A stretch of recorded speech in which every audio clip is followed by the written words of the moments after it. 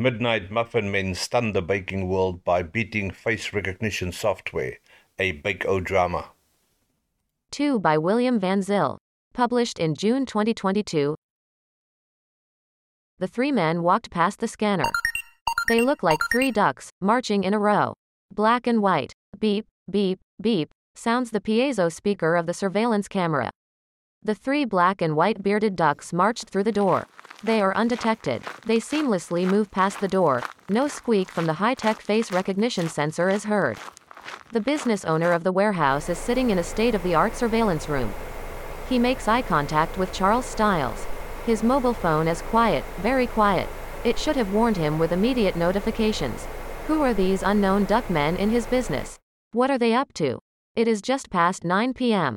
You can hear a pin drop in the secretly placed surveillance room. Charles Styles rewinds the camera footage to 7 p.m. At 19:02, the security guard walks out of the warehouse to his truck in the parking area. He looks around and then carefully lifts the tarpaulin off the back of his utility vehicle. To the viewer's astonishment, two men dressed in white shirts and black trousers get up and jump off the back of the open truck. They open the back gate and unload a sizable square-shaped machine. They wheelie the red-colored engine into the warehouse. The high-security industrial food equipment warehouse, of a passionate Italian owner, has a sophisticated face recognition camera with Bluetooth and a Wi-Fi-enabled notification app. It ultimately secures the building. But, tonight, the system is beaten by three clever men. The innovation is off the charts. The three white and black ducks march through the back door with confidence. They have placed the generator next to a large industrial mixer and oven. They give one another a high five. They are in business. Tree Brothers, Bake-O-Rama. They chanted. They are in business. Flour, milk, eggs, sugar, chocolate chips, and vanilla essence, in a sticky batter form, are flying into the large muffin pans. A giant industrial mixing machine groans as it whirls and spins the white dough in the large stainless steel bowl. They look like seasoned chefs working together in unison. Chocolate chip muffins are on the menu tonight. Their client needs a couple of hundred muffins. Bake-O-Rama will deliver in the morning. Charles Styles and the owner scan the surveillance cameras from a nearby room. The owner of the industrial food equipment is stunned. How did they get past the face recognition system? What are they doing in his facility during that time of nighttime? He is fuming. Now I understand why customers complain about receiving dirty equipment sold by my company, said the owner. Tree Brothers Bake-O-Rama reads a roll of stickers on the surveillance room table. A hilarious scene followed earlier that same day. The Italian owner misread the label. He read, Three Brothers Bake-O-Rava, and the lady that found the roll of misspelt stickers earlier that day in a dumpster at the warehouse condescendingly said, No, it's Tree Brothers, as in wood and leaves, whilst pretending to be a tree. Hilarious. The cameras zoom in. It is three identical twins, gasped the owner. All dressed up as security guards, beards groomed to perfection. See the images in the blog post. Credit images. Life of Brown, WordPress.com.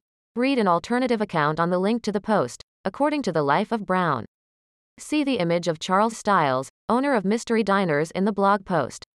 Being on camera, the owner stormed out of the surveillance room and ran into his facility. He grabbed the freshly baked muffin trays and scattered the steaming muffins all over the floor. You were fired, he shouted. Wait, said the security guard, the real one, we wanted to ask you to invest in our business. We wanted to offer you some shares. We just did not have the time, said the guard. No, you are fired. Leave immediately. What a weird, unexpected true story. I watched this epic episode of Mystery Diners in June 2022 on New Zealand television. What an unexpected turn of events. Three identical twins, are you serious? Three identical Mexican twins. I guess they were Mexicans, I'm not sure. Are you kidding me? How unexpected was that? Nobody expected that. What a surprise. I have created the introduction to this stunning story as I have interpreted it. I endeavored to use my creative skills to entertain the reader. It is very close to the facts. My friend who also watched the show and I discussed the events the following day, still thinking about the unexpected three identical twins that showed up in the episode.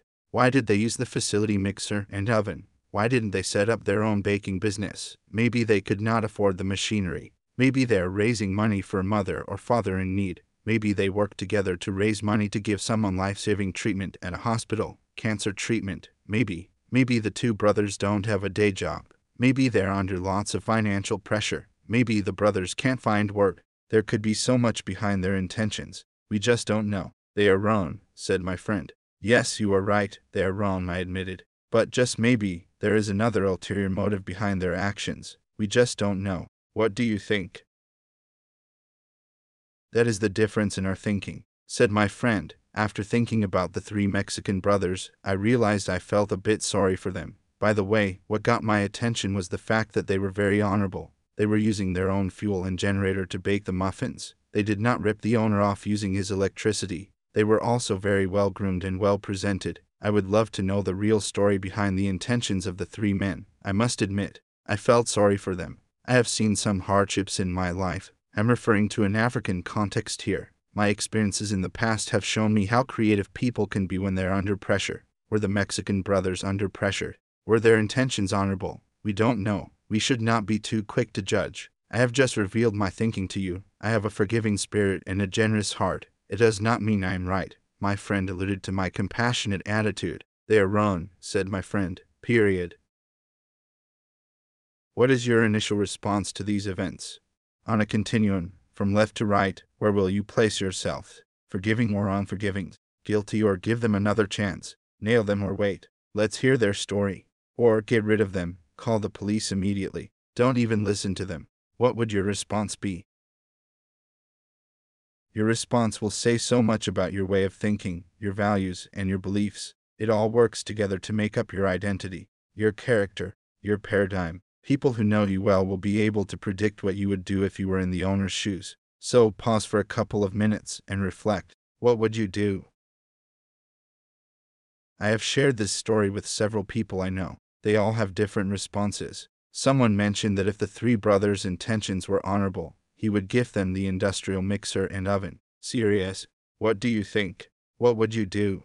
They should be punished if they were wicked and dishonorable, showing no remorse. Charge them as guilty. You control fools with a rod. Proverbs. What would Jesus do?